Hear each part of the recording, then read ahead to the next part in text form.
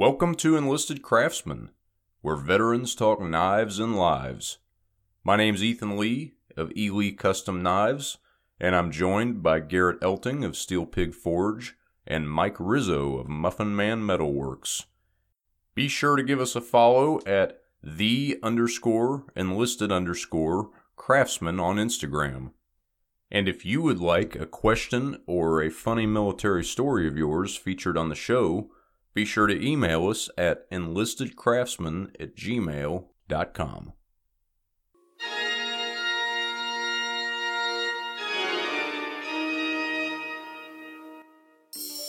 Fresh muffins hot out of the oven.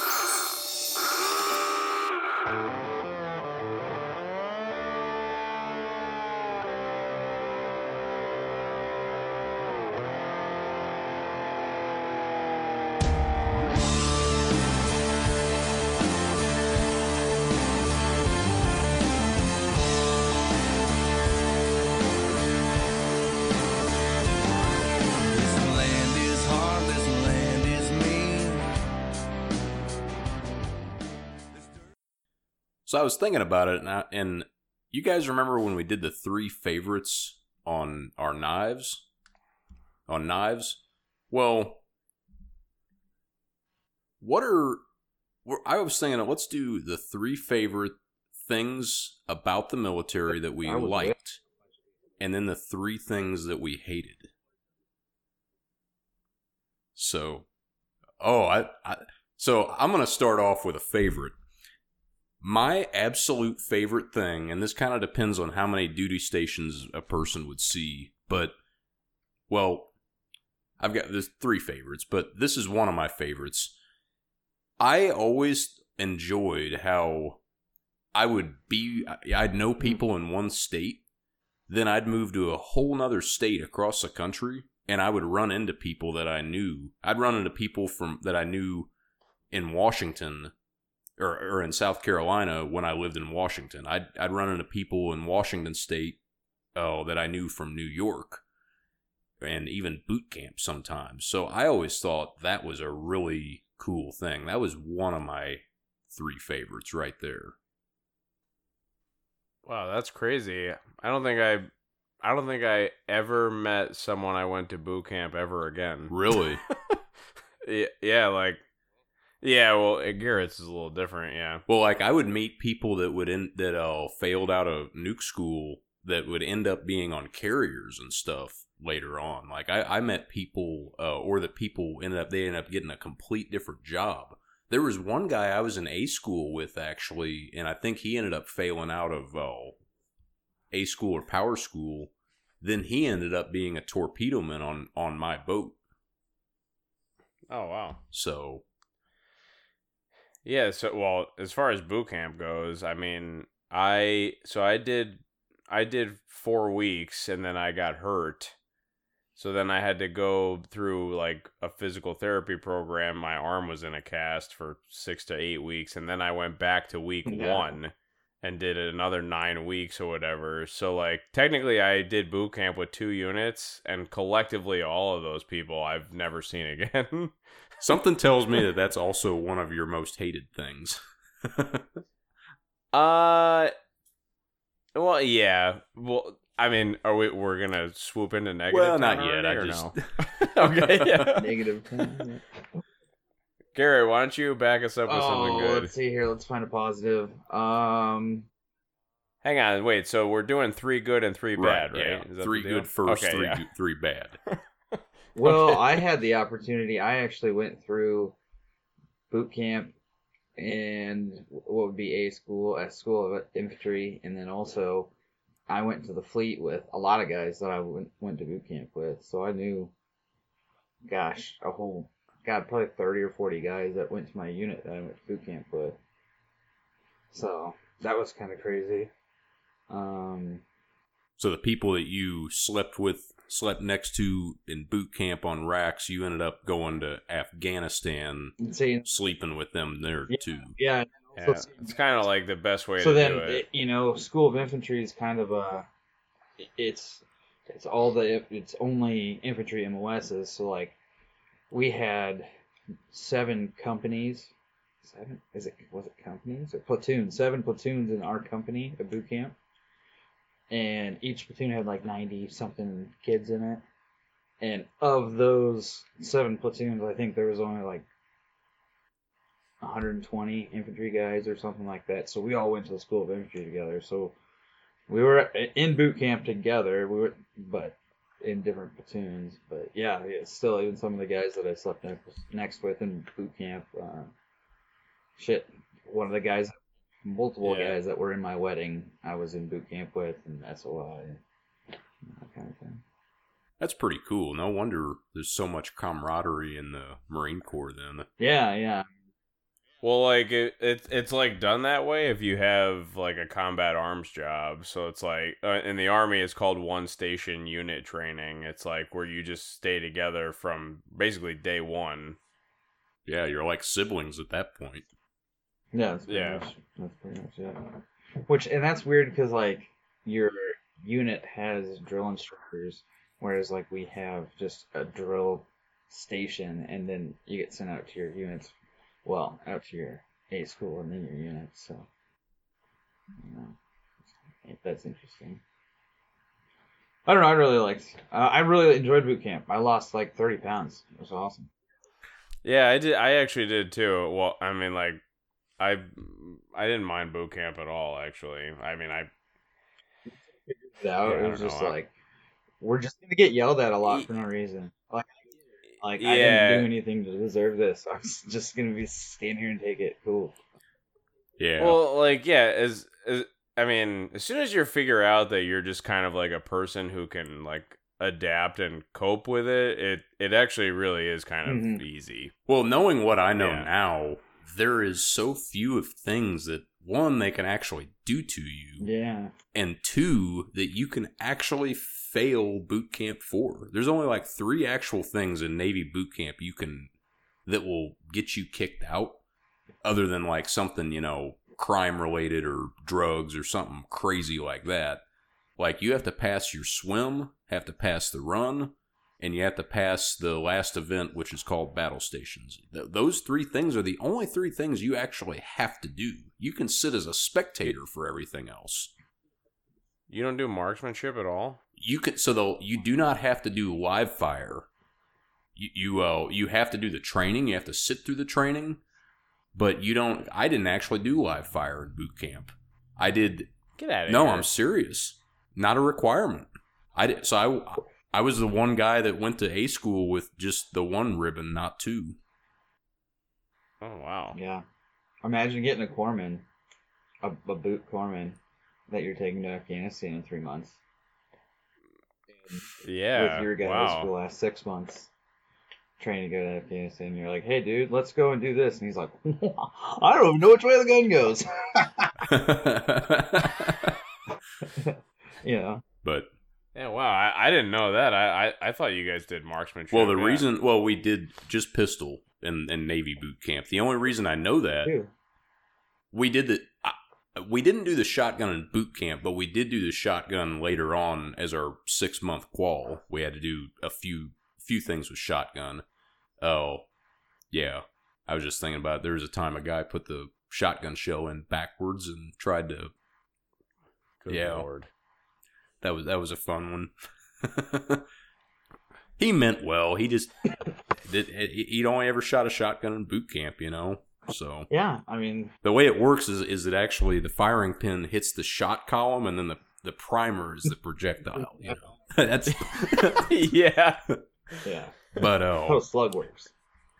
But the only reason I know this stuff is because I was in the same situation as Mike. I was in what they call the RCU, the Recruit Convalescent Unit. And that's when, because I was in boot camp an entire extra month, and no, I literally straggled, what they called it, straggling. I was just another guy that joined another random division to all these other events. Yeah. So, like, the firefighter training, like, you don't have to actually do that. I didn't do it. I just sat sat at attention, whatever sitting at attention even is, and no, the whole time, and just watched everything. Oh, no, see, like, well, Yeah, no, like there's certain things that you need to do in Army boot camp at least, and then it's like basic training is supposed to be 9 weeks, so it's broken up into like 3-week increments. They call it like red, white, and blue phase, and then it's like so like I got hurt in week 4, so once you get past those 3 weeks and now you're into white phase. Once you recover from your injuries or whatever, like technically you're allowed to go back to a unit who's somewhere between week 4 and 6, which is actually, I don't remember what weeks are like rifle qualification, but like that's mandatory. You have to do that. So, but basically, well, actually, I don't want to get into it yet if we're not getting negative. Okay. Well, what's your positive, Mike? Have you got one? I would say my first positive is going to be just my job. I liked the platform that my job was on, like during my deployment. I mean, like I loved like living out of my truck. I mean, it was everything. You know, you ate, slept, and did everything off of it. And I really adapted well to that lifestyle, and like just there were tons of times where we'd get to fobs and stuff, and like there'd be just whoever's got whether you're a cook or a clerk or whatever. It's like when you do a deployment, it's like you're just there. I mean, I did 30-something thousand miles in the whole country. I was everywhere. So I mean, I loved my job. That's cool. Yeah, it's a lot of miles. Yeah, for basically a country that's what, a third of the size of Texas. Yeah, that's Crazy. Let's see if I got it. I'd say another positive for me would, and this is a 1 day out of the whole 6-year enlistment thing, but Steel Beach out in the middle of the ocean, nothing you can see but ocean everywhere in sight. Our captain did that for us, and I actually ran into him in the galley that day because he was getting a soda or something, and he's like, "What do you think, Lee?" And I said, this is pretty awesome that you did this for us. And he's like, "Yeah," he's like, "just so you know, I'm gonna get in trouble for this." And I'm like, "Whoa, like what? You're not gonna be our captain no more?" He's like, "No," he's like, "it's just a slap on the wrist," but he's like, technically enemy satellites and all this stuff, they don't want us to surface without a reason. For like, normally for like training or for emergencies pretty much, or for if we have to actually come up. And he's like, So you have to stay underwater when you're underway? No, you don't have to. Like, I mean, if there's I wonder if I should even be telling some of this stuff, actually. Well, I mean, it's a pretty known thing. Like, but yeah, if there's not a reason for you to, like, for one thing, for training. So if officers are on the deck or officer of the deck and they need to learn how to surface, then we'd surface for that, so that they could get practice and they could do it as part of their qualifications. Or if like, we had a BSP, we'd get another load of food, we'd surface for that. Or if we were, in the Straits of Juan de Fuca and we were coming home, we'd surface for that. But, as far as just surfacing randomly, you're not supposed to do it. But I mean, it's one of them things, it's kind of a known thing, like, hey, I mean, hell, I'm talking about it now. It's one of my 3 favorites of the whole time was that 1 day. It's like WOG day for people on carriers or other boats, right? Oh, what day? WOG day. What do you mean WOG day? What's WOG day? Is that what it is on boats where dress up in stupid outfits and have to drink grog and... Oh yeah, weren't you talking about this before? Yeah. Like your wife had one of those. A shellback or a golden. Oh, you're talking about the whole shellback ceremony. Yeah, I never got to be a shellback, unfortunately. But right, but you have to do something to be a shellback, or whatever, you have to cross the equator. Oh right, yeah, that's it. So, I do. I have to say, I mean, it's not my branch of service or whatever, but like, I do like all the historic stuff that the Navy has. I mean, like the Army don't have anywhere near any of that stuff. Yeah. Yeah. Steel Beach was fun though. You know, you get to see the sun, you get to breathe the real fresh air, everything. Yeah. And and everyone just kind of like everyone's just people again. You know, it's yeah. So. Yeah, you know, I was thinking about that the last time you told some submarine experience about just like how everybody's personality must change when you're underwater for a month. You just kind of become a zombie. Like, I mean, yeah. But we call it ground. You don't know like what's day and night, and oh my god. Well, man. I mean, the way they would we would be on shifts of 8 hours, and because we would, you know, if we were on day shift, you'd normally be eating breakfast every morning. Well, they didn't want to serve the same bacon and eggs, so they'd rotate the meals. So you'd wake up and eat meatloaf for like it was the weirdest thing. Oh, so that's my second favorite. I don't know if I've ever had meatloaf for breakfast. I've had a lot of things for supper for breakfast. Yeah, you know what though? I've had stuff like that before too. We would be driving overnight or whatever and get in real late, and like the only thing that they'd be in a transition where they were getting breakfast ready, so we couldn't eat it. So it's just like before, you know, well, I guess that's not really breakfast. So, it'd be like, you know, 4 a.m, and you'd be having, you know, like, you know, grilled chicken or something or whatever. I don't know, just something that I guess it's different, but it's not quite the same as what a submarine has. Meatloaf sounds iffy. Well, one time we had rare meatloaf, Ooh. and a lot of people got sick. That was fun. Yeah. So what's your second favorite, Garrett? Oh, I would say probably going to some cool places. I got to see a lot more places across the world than I ever thought I was going to. So that was pretty sweet. Like, where did you go to besides Afghanistan? I went to India. I did a training exercise there, but to get there we had to go to Hawaii, and then Midway Island, and then Okinawa, Japan, and then Utapao, Thailand, and then Goa, India. And then we were there for a month, and then we did the same thing back. And then both times when we went to Afghanistan, we flew through. So on the way there the first time, I want to say we stopped in Romania, and we couldn't get off.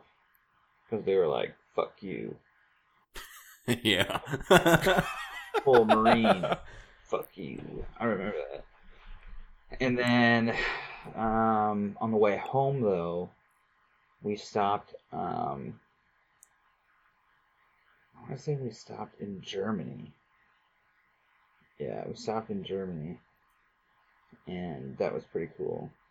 We didn't do anything, really. It wasn't, other than it smelled like exactly how I thought Germany was going to smell. I mean, I was like, I got off the airplane. You know, countries have smells. Really? Yeah, Oh, yeah. Romania didn't really smell how I expected it to. It kind of smelled more like, like Germany smells like a cross between like beer and schnitzel. That's like all I smelled. Like, well, that's it.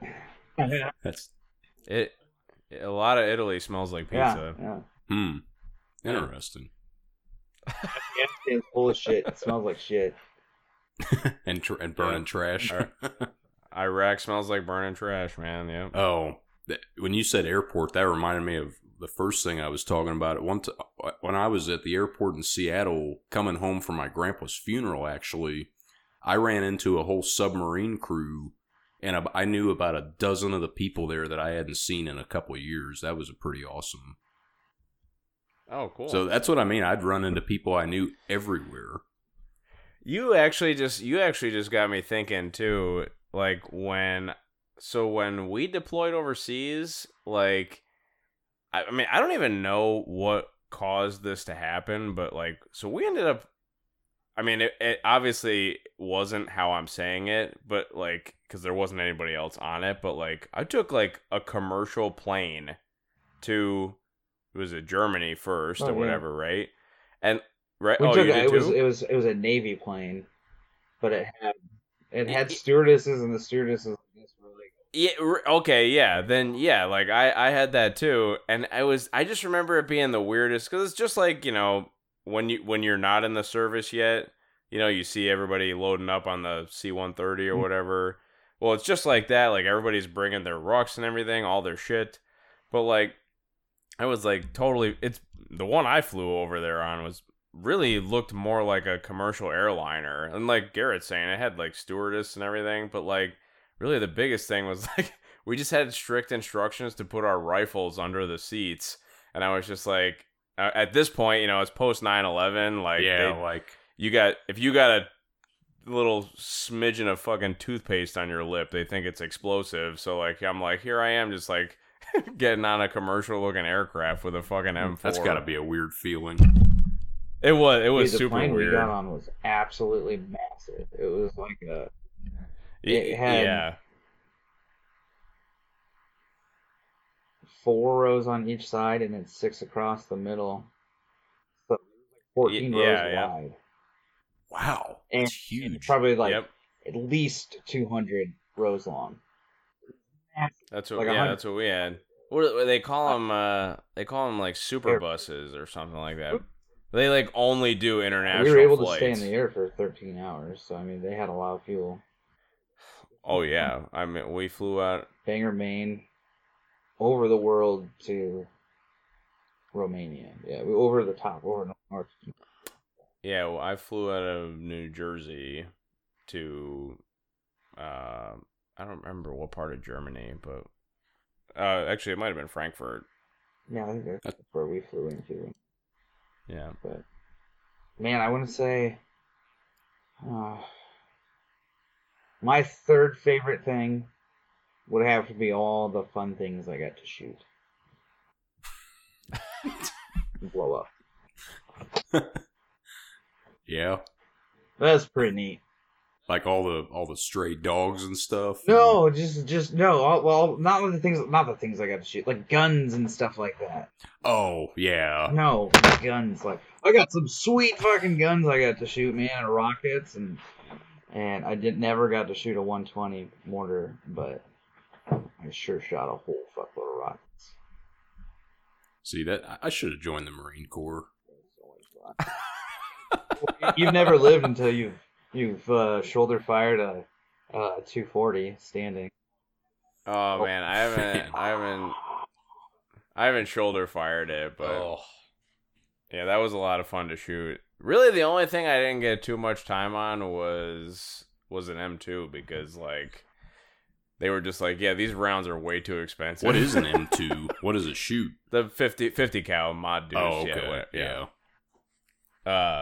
But like, I mean, each one of those rounds is like $15 or $16. Mm-hmm. It's so funny. Like our unit does not organically have 50 cals in it. So when we got to Afghanistan, the a couple of the MRAPs or the MAT-Vs had 50 cals on them. So like, and we don't organically have any machine gun or MOSs in our unit either. Where you're either a mortarman, a tow gunner, an 0311, so just a grunt, or a vehicle driver, an 0313. So like, they're like, here's the 50 cal, use it, and we're all like, this is dangerous. We don't know how to do this. Yeah, that's crazy. Whenever we drove around, we just had it up there. We had one box of 50 rounds in it that always stayed closed on the rack right next to it. And we just had a 240 on top of it because we knew how to rock a 240. We can do a 240 all day. Wait, did you have? So you guys had no idea how it? I mean, because like that weapon's got to be like Exactly, timed and that's why we everything too. shoot it. Yeah. Okay. And you had we no were like, idea. We don't know how to do this. This is dangerous. Like, why did you give this to us? And Yeah, like it comes with like a feeler gauge when you put the barrel in, and then it's got a butterfly clip in the back. You need to, or you got to time the trigger. Oh yeah. Every knew time you one put the thing. weapon together. We knew one thing. it was dangerous, and we didn't know what the fuck we were doing. But we got 240. So we did Yeah, 240 if it's over not top of it. if it's not timed right, you pull It'll that shoot. trigger and like it'll fire one round and then that's it. It won't do Yeah. anything else. Huh. Yeah. Interesting. That sounds fun. We did the smart thing. We just used another gun on top of it. The 240 was definitely my favorite thing to shoot, though. I mean, like, I don't know. I was the most impressed. Oh, I was the most impressed with the 240 because I mean, like, whatever. Saw's a saw. Mine had triggers, no popsicle sticks. but like the 240 Bravo, I was like the most impressed with. I mean, you could put you could put anything through it and it would fire it. Like spray it down with a little bit of fucking WD-40 the rounds as it's going into the gun, and you're good. Well, so Mike, did you say your second favorite? No, I was trying to think about it while we were in rotation here. Have you done a third, Ethan? Have I done a third? Positive? I don't think I haven't done a third. Let's see. My third favorite thing about my Navy experience, it'd probably just have to come down to, well, okay, I know what it is.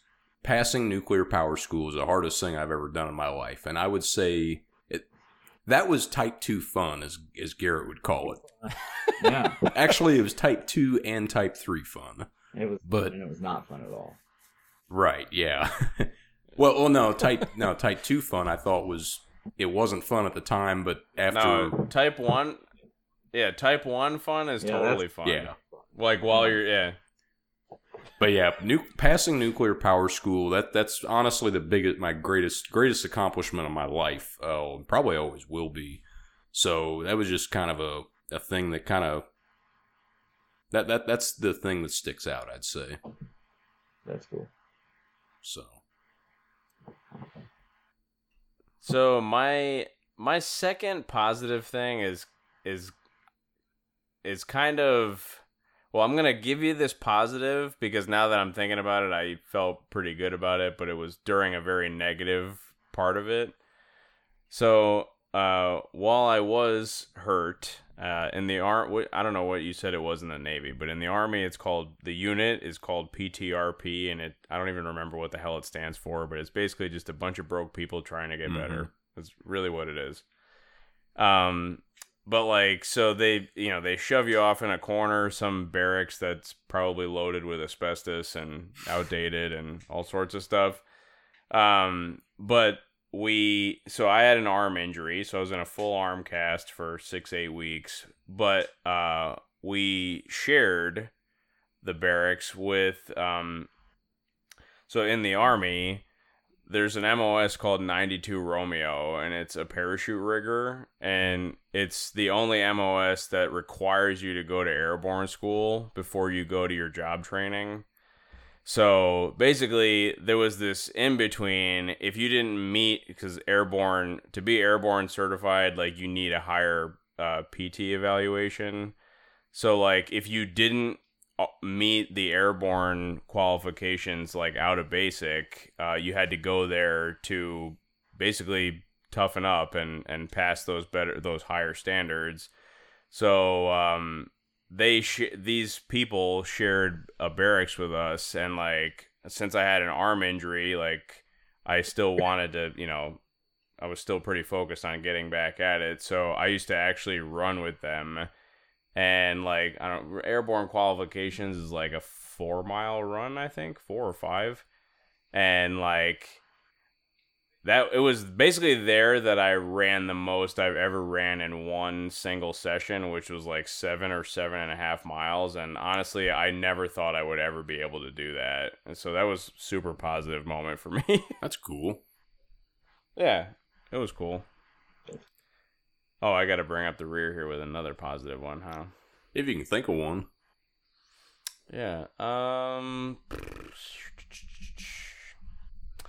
You know what? It might be super cheesy, but I'm gonna kind of piggyback off of Garrett's. My last positive thing is probably just like the friends that I have because of the service. I mean, it's different than any other friendship that you have. And I mean, we live in different states, different time zones and everything, and we still try to get together annually, you know. And I mean, it's just a call that you always answer, and like it's something that I don't think I'll ever let go of. And if you all hadn't have said it, I probably would have said that one too, actually. Yeah. So. Yeah. But now we're going to Negative Town. Oh yeah. Negative Town.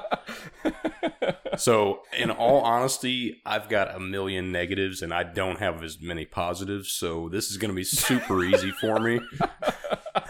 Your list is rather... So, well, honestly, the RCU thing in boot camp is really what started the whole negative train of everything happening to me in the Navy. Yeah, I wasn't gonna roll into that, but it's just, I mean, for anybody out there that's not familiar with that structure, I mean, it's a horrible place to be. If you get hurt during boot camp or basic training or whatever, I mean, like, you're still government property, like, you can't go anywhere or do anything, but you're obviously not capable of, you know, keeping up physically. So, like, I mean, it's just, it's incredibly, like, mentally draining on yourself, like, because you don't, I mean, it leads to all kinds of friggin' depression and lack of motivation. I mean, good lord. And in the Navy, it'll suck the life out of you. I don't know how it was in the Army, but in the Navy, they just, like, didn't really know what to do with us. So we were just stuck in the compartment, like, every day, all day. But it was still a boot camp environment, but we had no actual freedoms, so we were just... Yep. So... It's almost like, I mean, it's kind of like being in prison. It really was, like, yeah.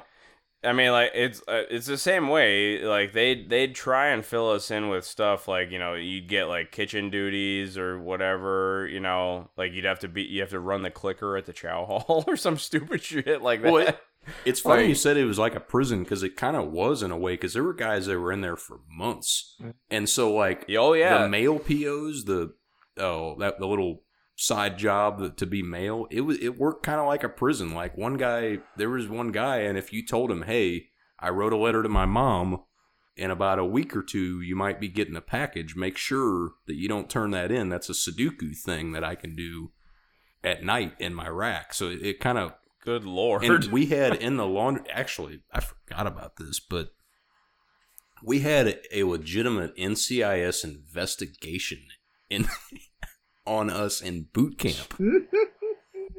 I'm not kidding. Hearing or what?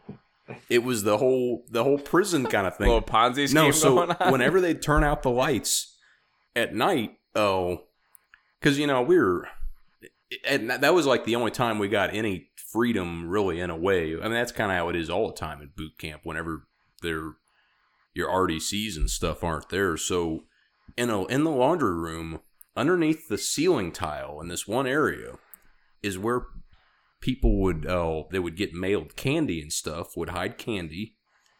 We had a stack of magazines of Guns and Ammo, American Rifleman. I mean, anything we had a stack of them.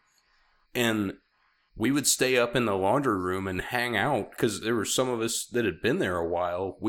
So we all knew each other, and we had books that we weren't supposed to have. We had all kinds of stuff. And one night, the roving guy ended up, he heard something in the laundry room when he happened to walk in that compartment. And he walked in and he's like, holy shit, like, this is Contraband City. And so the next day, it was like Amnesty Day. Anything you all have that you're not supposed to have, no one's getting in trouble, put it out. And there was all kinds of stuff that got, like, it was... Oh, man. Jeez. Yeah. Oh. But on to the negative thing, though. So the whole boot camp thing's kind of where it started. Then I got to A school. I wanted to be an electrician, and I had orders to be an electrician. That was fucked up. And then I got there, and they're like, well, since you were in boot camp longer than you were supposed to be, we made you a machinist mate. And I'm like, okay. Well, that sucks. I have orders to be an electrician. They're like, nope, machinist mate. So that happened. Oh.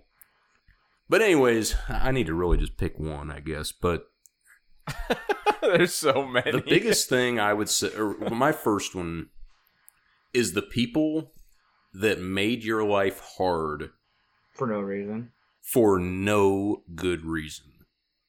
You're talking about like out of the boot camp style environment, obviously. Well, kind of the whole time. There were always these people. The people that just... Well, I mean, I understood those people in the boot camp style Okay. environment. I mean, they're just supposed to be Well, doing boot camp, that. I guess, is kind of an exception then. But yeah, in the real Navy, when you're supposed to be somewhat a person again, the people that just made your life more difficult than necessary. And Yep. when you stayed at work for no absolute reason, just because that one guy was pissed off because his boss got mad at him, that kind of thing. And then he waited. I mean, just the man hours that were wasted because of that stupid shit. That's my first negative. My first. You sure you don't want to have a bonus round? Oh, of this or I could go something? on rapid fire and Navy negatives. Negative. Man. All right, Mike, let's hear yours. I'm trying to really I don't have I know, very yeah. many negatives. Like I've got some negatives out there, but like a lot of my negatives were like I'd say getting shot at by Afghan border police would be a that was negative. okay. I mean that Yeah, that'd be a huge negative, but at the same time, like I said, all of them were like that. I already got to see the karmic value to all mine. I feel like so. Let me think. You get Mike. Let's hear yours. Those guys in that truck got blown up like 2 weeks later. So Oh, shit. Oh, my God.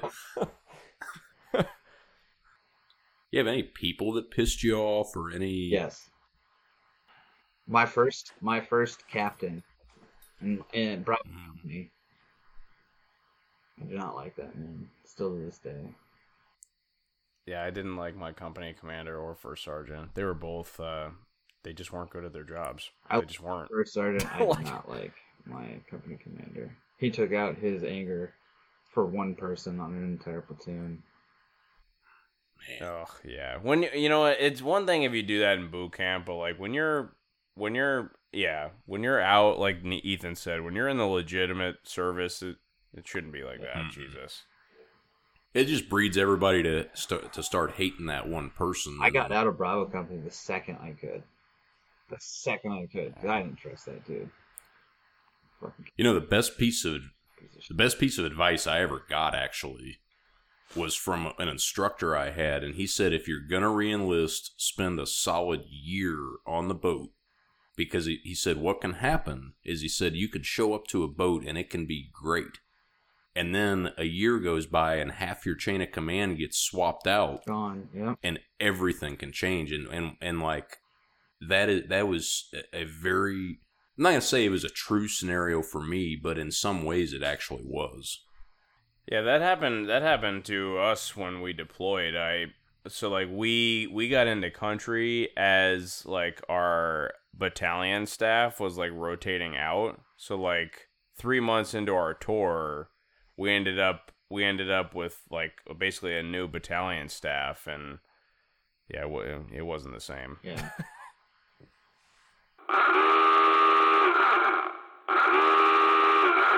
Enlisted Craftsman is sponsored by Rock Rooster Footwear. Mike, Garrett, and I, all three have Rock Rooster boots, and I wear mine every day. They are very comfortable out of the box, and you order them online, they show up in just a couple of days. And for the price, you really can't beat them. And if you are interested in ordering a pair of boots, be sure to use our discount code. That is Enlisted15. Again, that's Enlisted15 at the end. Also, if you like what you're hearing, right now, pick up your phone. Please give us a rating on Spotify, whatever platform you listen to our podcast on. We really appreciate it. And also, if you're interested in donating to us, we have a Patreon account now. It is called Enlisted Craftsman. And the great thing about our Patreon account is that half of everything we make gets donated to a veteran organization of some sort. We haven't figured out which one we're going to donate this year to, but half of everything we get is going to go to a good cause to benefit veterans. Enlisted Craftsman is also sponsored by Maritime Knife Supply, the Louisiana Custom Knife Show, and the Scooter Brown Band. Damn it! Now I keep. Am I gonna have to say negatives for you guys? Like, Captain, the one that I didn't like him because our platoon sergeant got caught banging that chick in the outpost. When first 2 days we were in country, he got in trouble for banging a chick in the outpost, and then he got sent back stateside. But for some reason, he took out his anger on us, and the second he could get rid of weapons platoon, he did. And then they went and did a company-sized raid on a village where they had 0 battalion or higher support, and they should have had their weapons platoon with them, and they could have utilized us. Literally the only time in the entire 16, 17 months that I was in Afghanistan that you could have effectively utilized mortars for days on end, and we were fucking 150 clicks away just listening on the radio. Oh man, that sucks. And afterwards, it didn't even say he was sorry. I was so fucking angry. And then specifically to make it even worse, which I can kind of understand why he didn't take us on the second raid, which was a battalion-size raid that had 2 companies going, Bravo and Alpha Company. And, no, I think it was Bravo and Delta Company. Fuck, I don't remember. But, they took the tow gunners. So they took literally everybody from Bravo Company except for 8 people. And they left us back on post. And I had to do fucking 16 hours straight of post every day. Because we didn't have enough people. Oh, man. Not only did I get shafted, but they're doing the biggest raid of our deployment with A-10 strafes and helicopters and tow missile shots. And could have been the coolest experience ever. So neat. I mean, I understand why they didn't take us because they could not utilize a mortar in that sense because there's too many air assets, and we would have done nothing. We would have ended up being the medevac vehicle, and they didn't need that. So it was just he done fucked up. Felt real fucking angry, salty about that one. I'd throw sand in his face if I saw him today. I'm like, yo, man, there's some hatred for that guy. But yeah, I don't like that guy. I'm angry. I didn't expect him. I just made Garrett's blood pressure rise. Yeah, I think it was some angry shit. All right, so I guess my first negative here, how am I going to explain this, is for the amount of structure and, specifically divided duties there are in the service, it's amazing how much that gets fucked up. Yeah. And I'll give you and my example here would be this, right? So my MOS was logistics. I drove a tractor trailer, and so obviously in our unit was, drivers, mechanics, clerks.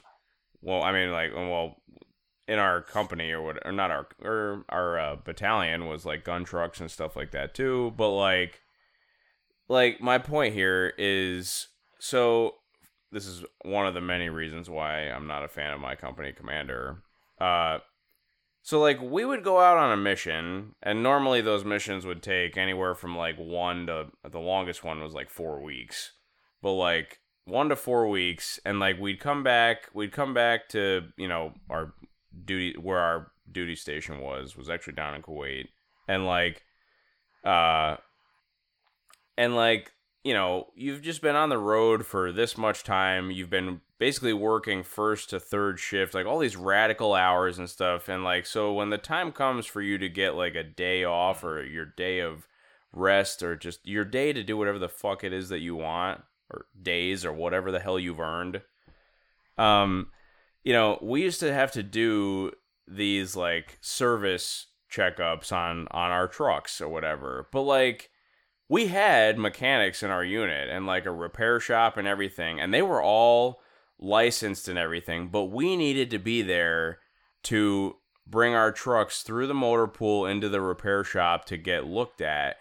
And like, so finally, and like we would have to wait, like think of it like stateside as like waiting for your car while they're putting like a new transmission in. You know what I mean? And this is like on your day off or whatever, your day of leisure or whatever, right? So like the time finally came to, actually I got a little Garrett on this one. So the time came to where like, there was some unit beef or whatever. I don't know if you guys ever had like, sit downs where like your commander just kind of asks like, what's going on? How are you, whatever. Like, what do you think the mood is or whatever, And like one of those happened and I put my fucking hand up and I was like, excuse me, sir. Like, I'm sorry, but like, I don't believe that I need to sit here and watch my truck being worked on. Like, that's not my job. Or whatever, right? That's awesome. And I was just like, this guy's licensed to go out in the motor pool, pick up my truck, and drive it in and look at it or give it a once over before I take it back out again. Like, that's his job. And like, my commander looked at me like I had like 6 heads. Like I gave him this like revolutionary idea and I was just like, this is how things are supposed to operate. I mean, like the guy just like didn't put 2 and 2 together. He like wanted like the unit to do everything as a whole, collect like together. And I was just like, this is not the way it works. Like there were guys in our unit who did 20, 30 missions or whatever over the course of our deployment. And there were guys who did 2. You know what I mean? Like, yeah. It's just like, not everybody's equal here. And I'm just saying I don't need to be a part of this bullshit when I can get some form of sanity back on my day off. And you guys are reminding me of so much other stuff too. Oh my God. That's a good one though, Mike. I hate that shit. It's just like, man, if you're gonna diversify like job titles so specifically, then everybody should have to stay in their fucking lane. Yeah. That's a good one. I like that. Because it's so true, Like there was times when what got me is when you said that the structure thing, as much structure as there is, how much of a clusterfuck it can be, because like we'd have cooks just run out of food some days. And it's like, come on, surprise, lunch is coming up. Like, you serve the same amount of people every day. But that's like your... Like, how do you... And that's your job. Like, you know what I mean? It'd be like if Garrett showed up with no mortar rounds. Like, and just a tube. Yeah. Like, what the... Yeah. I had another one, too. Oh... I mean, it sounds like you got a whole Rolodex there. The coming in on days off, that was a shitty one. Duty days is one of my least favorite things of all. Got out of duty. Well, we never got to get out of duty unless we took leave. Yeah, any sort of like stupid ass duty, like any sort of like KP or like kitchen duty or janitorial shit. Like I don't think I hardly ever got any of that stuff. Well, when I mean duty, I mean we had to sleep on the boat every so many days. Mm-hmm. Oh, okay. Well, that's a little different. Yeah, and you're right. You were taking readings of tanks that hadn't moved in 6 months. And then when you accidentally, like, you see what the guy wrote the last time, and it's one of them things you look at it. Like, there was a time I got in trouble. Well, I got in trouble for something, and this was my fault, but I legitimately, I swear to this day, I wasn't blazing logs. But I looked at the tank like I always do, okay, it's in the same spot, it hadn't moved in 6 months. And then I wrote down the numbers, and the guy previously wrote down, it looked like a 1625, but it was actually 1675. And I should have caught, okay, the whole row is 1675. That's what it's been for days. But you know how it is. You get in the days and you... Oh, man. And so, like, how did the charging water storage tank go down 50 gallons in 1 hour? Like... and so... But, I'd say my next negative would be there is nothing more insulting than when you are when you go through some of the hardest training of your life and you know, and you're passionate about it too, and you learn it, and then you get to the boat, and when you're actually operating, the people above you don't trust you. And restrict your every movement and everything. To me, that is the most insulting thing that a man can do. Right, especially because like your higher ups know nothing about your specialty, do they? Well, they all know a little, but they're not technically know as much in depth in your field, if that makes sense. Oh, like they know yeah. the whole thing, they know a little bit of everything, but that was my thing. Like, you know, they don't operate the plant, but like they would restrict everything you would do to a point where, like, in all honesty, I was at a point for a while I was just scared to even touch anything. I wanted to just get permission to do anything that I could possibly do, because I was thinking they just had me so paranoid about it. Yeah, I've been in tons of situations like that. I don't like that shit either. So, yeah, not being trusted. Yeah. Hey, being micromanaged, not being trusted.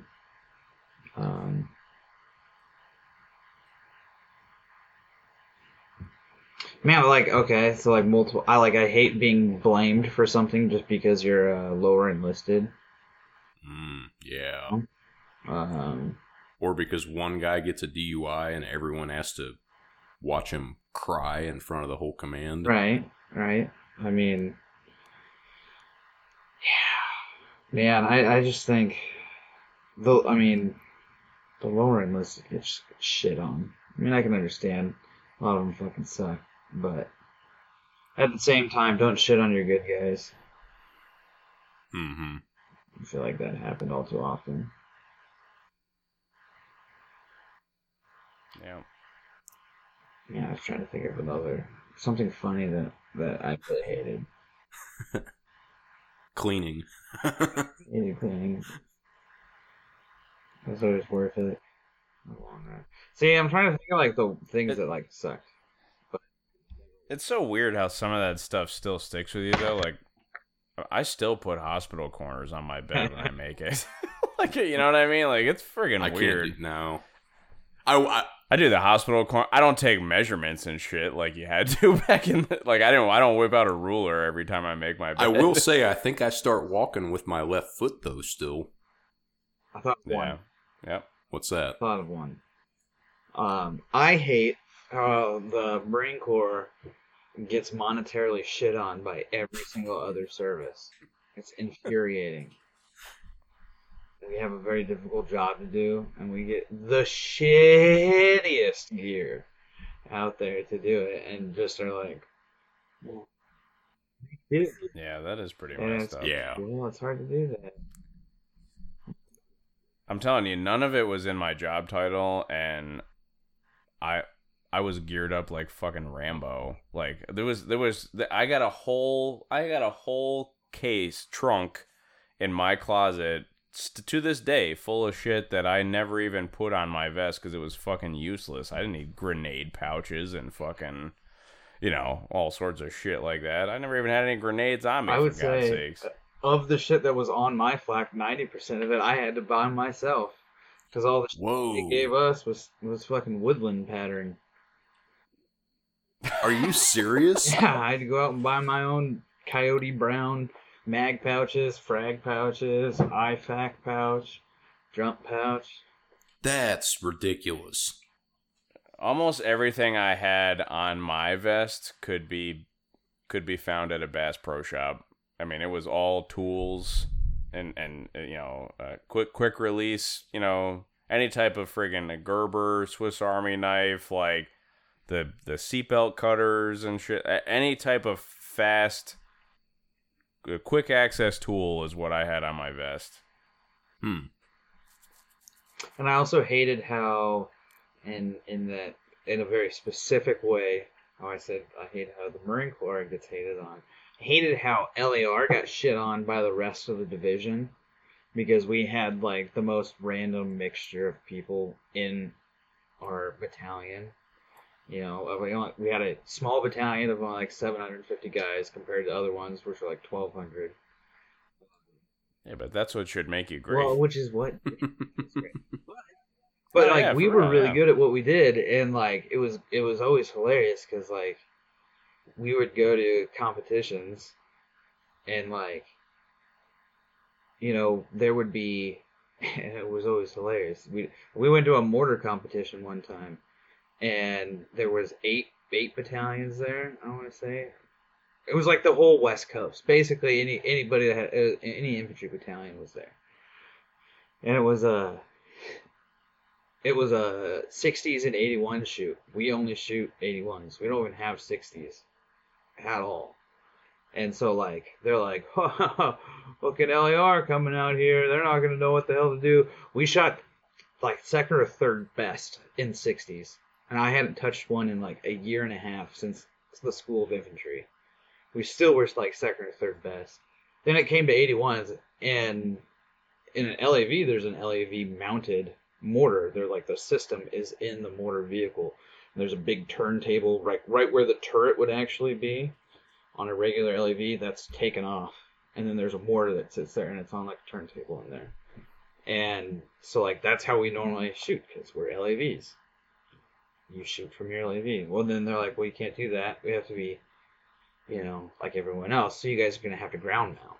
And then that's when every single one, like all 8 other battalions, as we're pulling our fucking shit out of our vehicles, are just standing there laughing at us like, these fucking guys probably never ground mounted since they got to the battalion.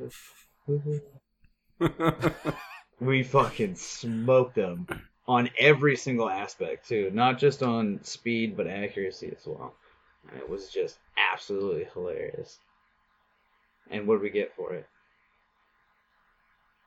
No. Old gear. Nothing. Not a single fucking thing. We got back to our battalion. I don't even think we got a good job, guys, from the battalion commander or anything. Just like that's what it was, like a really bad like parenting situation almost. Like, well, that's what we expected, so Oh, kind of shit. thing. Like, of course you guys were the best. That's what we expect. So continue doing that. Bye. Oh. Like, what? What? Are you serious? Like, we just fucking blew 8 different battalions out of the fucking water. It's something that they do all the time. Yeah, that always got me heated. Or, let's get more specific. Sorry. Smaller. How they hated weapons platoon specifically and thought that weapons platoon couldn't do things that grunts could do. Like room clearing and that kind of stuff. Because whenever it came down to company size training and we have to go do room clearing, who always wins? Weapons platoon always fucking wins. But y'all were never... We're never 11s. We never went through the 11s package. So we're not grunts, we're weapons guys.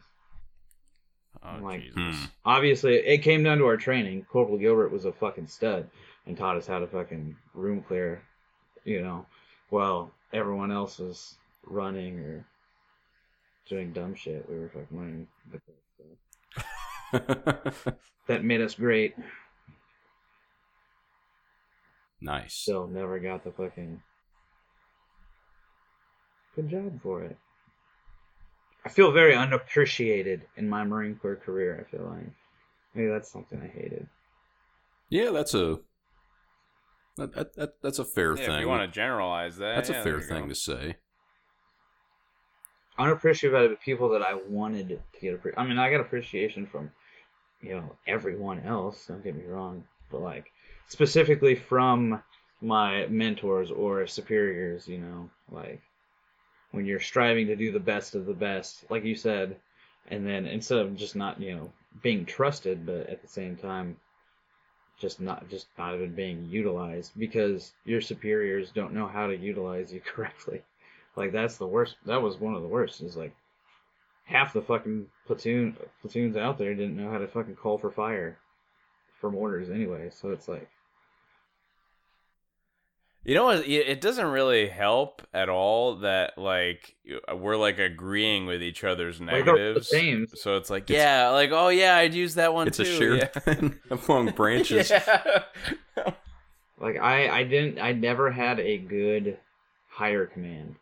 I had always had a pretty decent like immediate command. You know, maybe the person above me and the person above him. But I never had like the whole kit and caboodle, which I know guys that were in star units like that, and those are the guys that they all re-enlist. And then they go to other units Yeah. with all these other shitbirds and go, what the fuck did I sign up for? There's some truth to that, yeah. And that's why I didn't re-enlist. Don't want that to happen either. Yeah, there's definitely truth to that. It can be great at one place, and then go to another place, everything's so much different. But again, I always got away with those, so. Because I always had to give the corpsman a 24-hour warning. And if you're good friends with the corpsman, they'll tell you when they get their 24-hour warning that they're going to do a health comfort.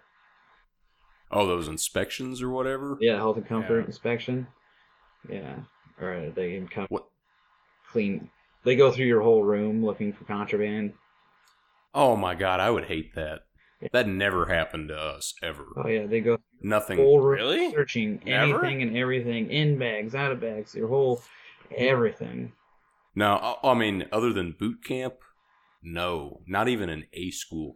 Like, they would search someone's room if there were, like, one time in Washington, the cleaning lady found a live 9mm round, like one, and they tore this guy's room up for that. But if there was, they would do room inspections for just cleanliness, but they'd never look through any of your personal stuff. And I mean, shit, on the boat, I could have snuck in alcohol if I wanted, easily, and gotten away with it. Like, we never once had one of those kind of inspections. Yeah, Ever. That sucks. they were pretty rare and random, and they were always usually like morning, and like we'll line up on the grinder, and then it's like, all right, nobody's leaving the parade field until you pee in a cup. Oh, and then when you get done peeing in a cup, go stand out in front of your room. Somebody's gonna come and inspect it.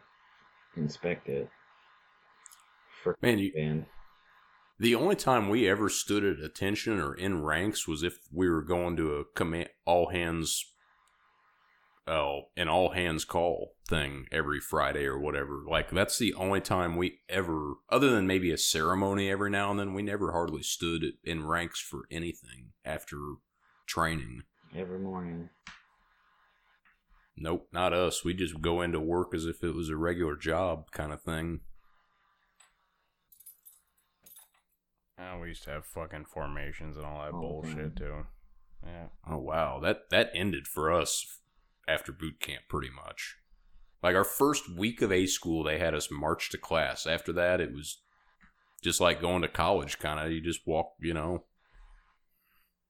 Well, there's... we got to shoot shit. And That's you didn't. right, yeah. So Well, I'll say my last one. Oh, and my last one's... I'm probably going to agree to Okay, it. my last one is kind of gonna probably be a combination of multiple things, just because there's way too many things for me to say. But did you all get preached to time and time again about integrity? Oh yeah. Integrity was a huge thing for the Marine Corps. Integrity. It was only always preached about when somebody was being shitty, though. See, we got Never problems. As soon as there wasn't any problems with something, it wasn't brought up anymore. it got preached to us all the time. Like, I'm talking every week. Hmm. And that wasn't just in school. That was like the boat. That was everything. Yeah. Did you never heard about it? You never got preached about that, Mike? Well, I mean, I'm gonna piggyback off that a little bit, and I mean, yes, it pretty much stopped in like the boot camp days, but like, I'm not a fan of any of that stuff. Like, we had, we had like a creed and a this and a that, and I'm like, I'm not, yeah, I don't need any of that crap. Yeah, I actually took a Briggs-Myers personality test later on while I was in the Navy, and I found it really funny. It said that my personality does not do well in super, structured environments such as the military. Really? Yeah. That's awesome. Oh, Honestly, mine's probably pretty similar to that. Yeah. I probably wouldn't have. The thing is like, I mean, I don't know. I adapted pretty well to it. I mean, I just like basically, I had a light at the end of the tunnel mentality. It's like when you're in that boot camp environment, you're like, all right, I just gotta hunker down and do this. I mean, I do that well, but like outside of that, like yeah, outside of that, I like basically a big thing for me, I mean, I don't know if you guys had this stuff when you were in boot camp too, but like in the Army, like you can get restarted. Like you can go up to the day before graduation and they will send you back to day one if you know what I mean? So like I mean, I had that in my head, and I was, even though, I mean, like I did well in boot camp, and like I just, it was I guess it was easy for me. Like I handled it well. Like I did not want to be that poor soul, Right. Right. So I don't know. It's kind of I don't know. Well, the reason I asked about the integrity thing is because it was, to me, it's like, we got talked to so much about how it was important to always be honest and have integrity and all this, but there are multiple examples I'm not going to talk about on here where there were times our upper chain of command, or even our smaller chain, our local just division chain of command, would directly violate things that they weren't supposed to, and we were supposed to be okay with that. But yet, if we did something like that, Fried for it. we'd get fried for it. Like, I mean, they were frying people that would get in motorcycle wrecks that wouldn't wear gloves because it's required per Navy regulations. But then, we can have other, like, I really shouldn't say a couple specific examples, but there was other times whenever things that were real stuff that could have that mattered, that they would just try and just push off to the side, like, okay, let's just pretend this didn't happen, and we're gonna directly violate the very rules and things that they create. That's the first part of my last negative. And then the other part is, it kind of goes along with the first one I said, but just making the command climate so horrible that I hated waking up every day of my life. Like, just toxic. And it wasn't always directly toxic. Sometimes it could be a thing where they'd be talking up, just showing this happiness towards you. But really, deep down, what was really happening at the deck plate was just this terrible environment. And I don't think I ever told you guys this, but nukes actually have nukes, I think, and SEALs have the highest re-enlistment bonuses of all the military. And like, if you play your cards right, you can re-enlist, just tack on 2 extra years for $100,000. And that is the easiest money I've ever said no to in my life. I'm serious. So, yeah, it sucks. I still remember all these terrible things, but yeah, I guess I'm a negative person. I'm pissed off now, but this is my idea. I mean, I don't know about you. I mean, I don't know about all you guys, but I get asked all the time, would I do it again? And I say, yeah, in a heartbeat, I'd do it again. See, I have to really think about that. My grandma asked me that, and then I got into about a 30-minute conversation, and at the end of it, I was like, I don't know if that's a yes or a no. Well, what if you had stayed the course and become an electrician like you wanted? I would have hated it just as much. Oh, okay. I really would. In all honesty, it's probably a good. Was really trying to help you out. Well, in there, all bud. honesty, I probably should have been. I probably wouldn't have enjoyed being an electrician as much. Oh, I probably wouldn't have liked it as much. The only thing I wanted to do that because I wanted to learn electricity. Really, I didn't know nothing okay. about it, and that's why I wanted to. But I would have probably hated the job more. So things happen for a reason, you could say. Yeah, I mean, like that's. Well, like we've said it before, but like the top 2 questions I get asked were like, you know, what was the best part of your time in service, and then, you know, would you do it again? And both things I say, like, my best time in service was my deployment, and the second answer is like, yeah, I'd do the whole thing over in a heartbeat. Yeah. I'd do it over again. I'd change a few things.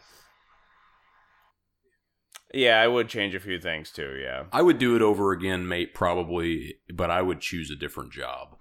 It was really my job that got me, that left such a sore spot for me. I applied to airborne school a couple times, and it kind of got like shoved to the side. I really wish I would have like kind of bit into that a little more, because like it was like kind of right in the middle / like the tail end of the surge. So it was kind of just like, you know, this is considered like, you know, fun training and people are deploying. So yeah, it was like a bit of that mixed with, you know, other things. So that, I mean, changes like that I would make. Yeah. I'd probably stay the same job. But, you know, there was I like my job, you know, I liked my job, yeah. Well, you know, I actually asked a lot of those questions to different people that were in the military, like the same questions you were just saying, Mike. And I remember there is only one person I ever met that said he wished he wouldn't have went in. He was in the Marines, and I don't remember what he did. But, and I remember that sticking out, and I was like, okay, if all these other people say it's such a, you know, looking back, it's such a great thing, I'm like, I think this could be worth it.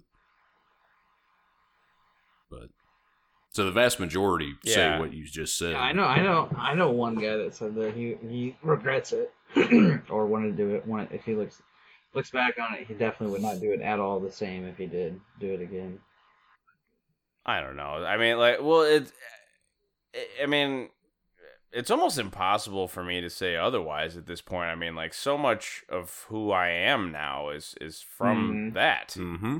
You know what I mean? It's not like going to college. I will say that is one definite pro. One of the good things. I'll just add another one. Is it taught me how much I can truly hate waking up every day of my life. Oh, okay. Well, I don't know if that's a negative actually or a positive, but in all honesty, that was a good thing coming out of it. Like now I know what it's like to hate waking up every day. Well, I mean, I know what a shitty. I feel like, you know, I've been to multiple third world countries now, and it's like I've seen the shitty side of life. So like, I understand, you know, what we have here. That was kind of gonna be like my last negative. I was gonna kind of put like a bit of a different spin on it, but like, I mean, I don't know.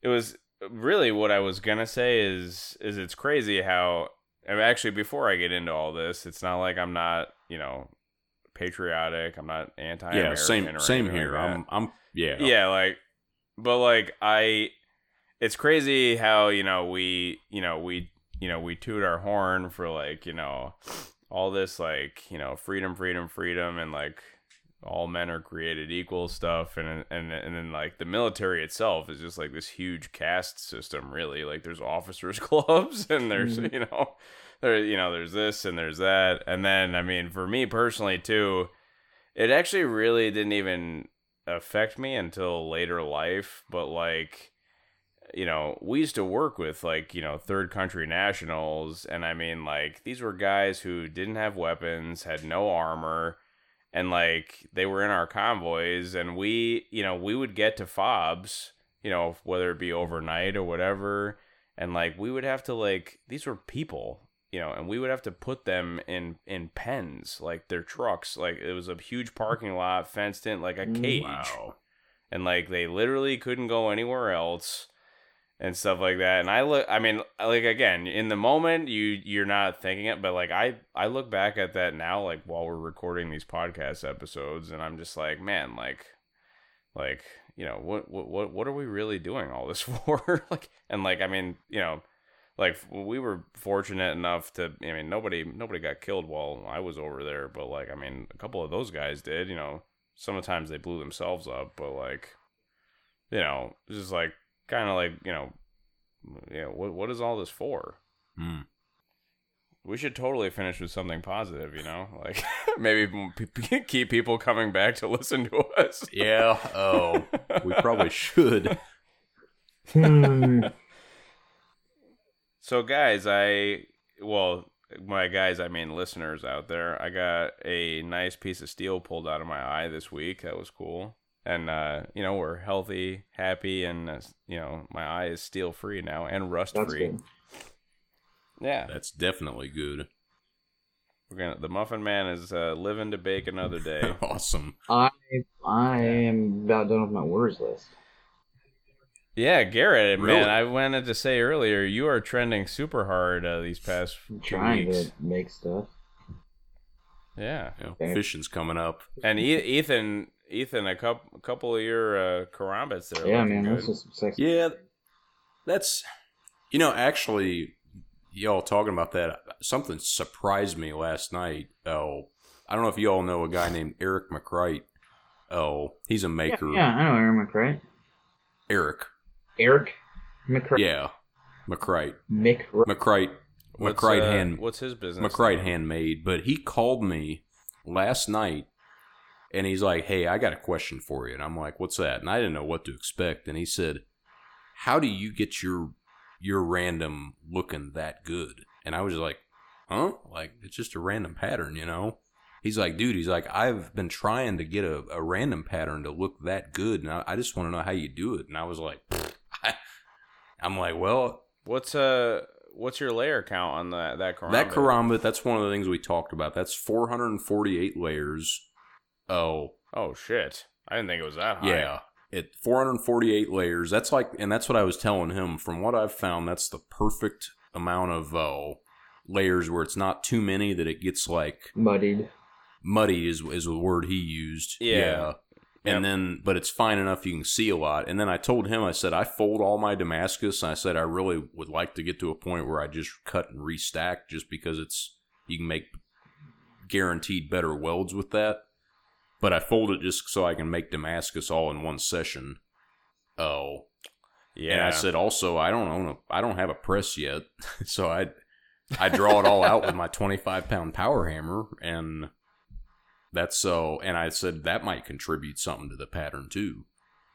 So I would say, but so, I never yeah. even thought about there being a such thing as a good random pattern.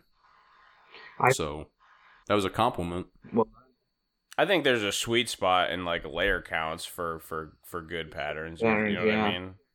Yeah. there's a certain amount of layers that should be in certain patterns. I like the high, low, like, so like take a couple strips of like 120 layers and then do, a thick, Mm-hmm. and then do another chunk of 120 layers and then thick. That's kind of one of my favorites. Gets that. Yeah. Boy, that sounds sweet. Yeah. I've only done random. And it's really just because I haven't had time to get specific with anything else. I want to talk to somebody that's got a rolling mill and ask them if they have problems with the pattern looking like it stretches, like the edges of the pattern itself, like the edges of the steel, the different steels, like where they come together. It looks like it's jagged instead of a fine line, instead of a straight line. Well, It's jagged. so I was actually thinking about that today because like so now I mean it seems to be trending quite a bit is like guys are starting to make ladder pattern with dies with like okay but like I mean if you make ladder with, like what Ethan had to do when him and I competed or whatever. It's just like you're just taking a grinder and grinding that in, and then you're forging it out. So aren't you stretching the ladder out by doing that as well? I think you are a little bit, actually. Right, because, yeah. And it's interesting you say that, because the best ladder patterns I've ever made, I've done it with a grinder, and it's okay. The best ladder patterns I've ever made, the tightest, the most the most consistent, was when I used a ball-nosed end mill on my mill. And it takes more time than pressing it, but it's the way when you cut out and it's all that exact. Yeah, and then grind it down. Grind it down. I have made the tightest and best ladder patterns by doing it that way. Yeah, I thought about that the other day, and I was just like, man, because I've seen, you see these guys with like real tight ladders, and it's just like, once if you were to grind that in and forge it out, you'd never get ladder that tight. I don't know. I've never done it on dies and grinding it down like that, so I can't really say, but yeah, I've had good luck milling it. I've only used my ladder pattern dies on my press a couple times, and the pattern's been okay. I've used that Texas Breeze or Texas Wind, whatever pattern a few times, and that one's turned out really well. But I think that has a lot to do with layer count too. You have to have enough layers. You also Probably have so. Hot enough, and I think it has to do with ratios, the thickness of your steel and everything, and the depth of how deep you press in the pattern. Mm-hmm. I agree with that too, yeah. I've been trying to say it about a half an inch or so thick, maybe a little bit thicker than that, maybe like 600 thou, and then pressing it in from there, trying to come up with a nice. Oh, okay. I thought you were yeah. Okay, I thought you were saying like after the press you were half inch thick, and I was like, well, that's pretty big. Was interesting. So you press it when it's that thick, then, and then I grind it all flat. Because see, I have it.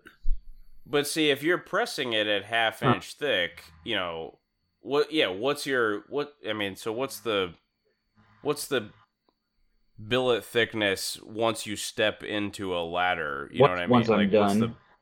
Once it's all ground off the top of it, all pressed I'm around a quarter of an inch, and from there I'll lightly.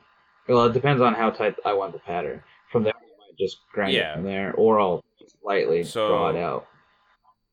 I'm with you then on the half inch thickness. Then I see that. Because when I've milled it in, I'd say I'm probably 3/8 of an inch thick. Actually, probably less than that. Probably maybe like 5/16. And then when I forge it down, sometimes you can even still see some valleys left, and I end up grinding past it. But I'm relatively thinner when I mill it in. See, and I think I might try thinner next time. This last one's been there was a lot of grinding, a little thick. I didn't like the pattern as much, but yeah. Give something like that a shot. All right, well, that's going to wrap it up for this week. I appreciate everybody tuning in, and we'll see you next time.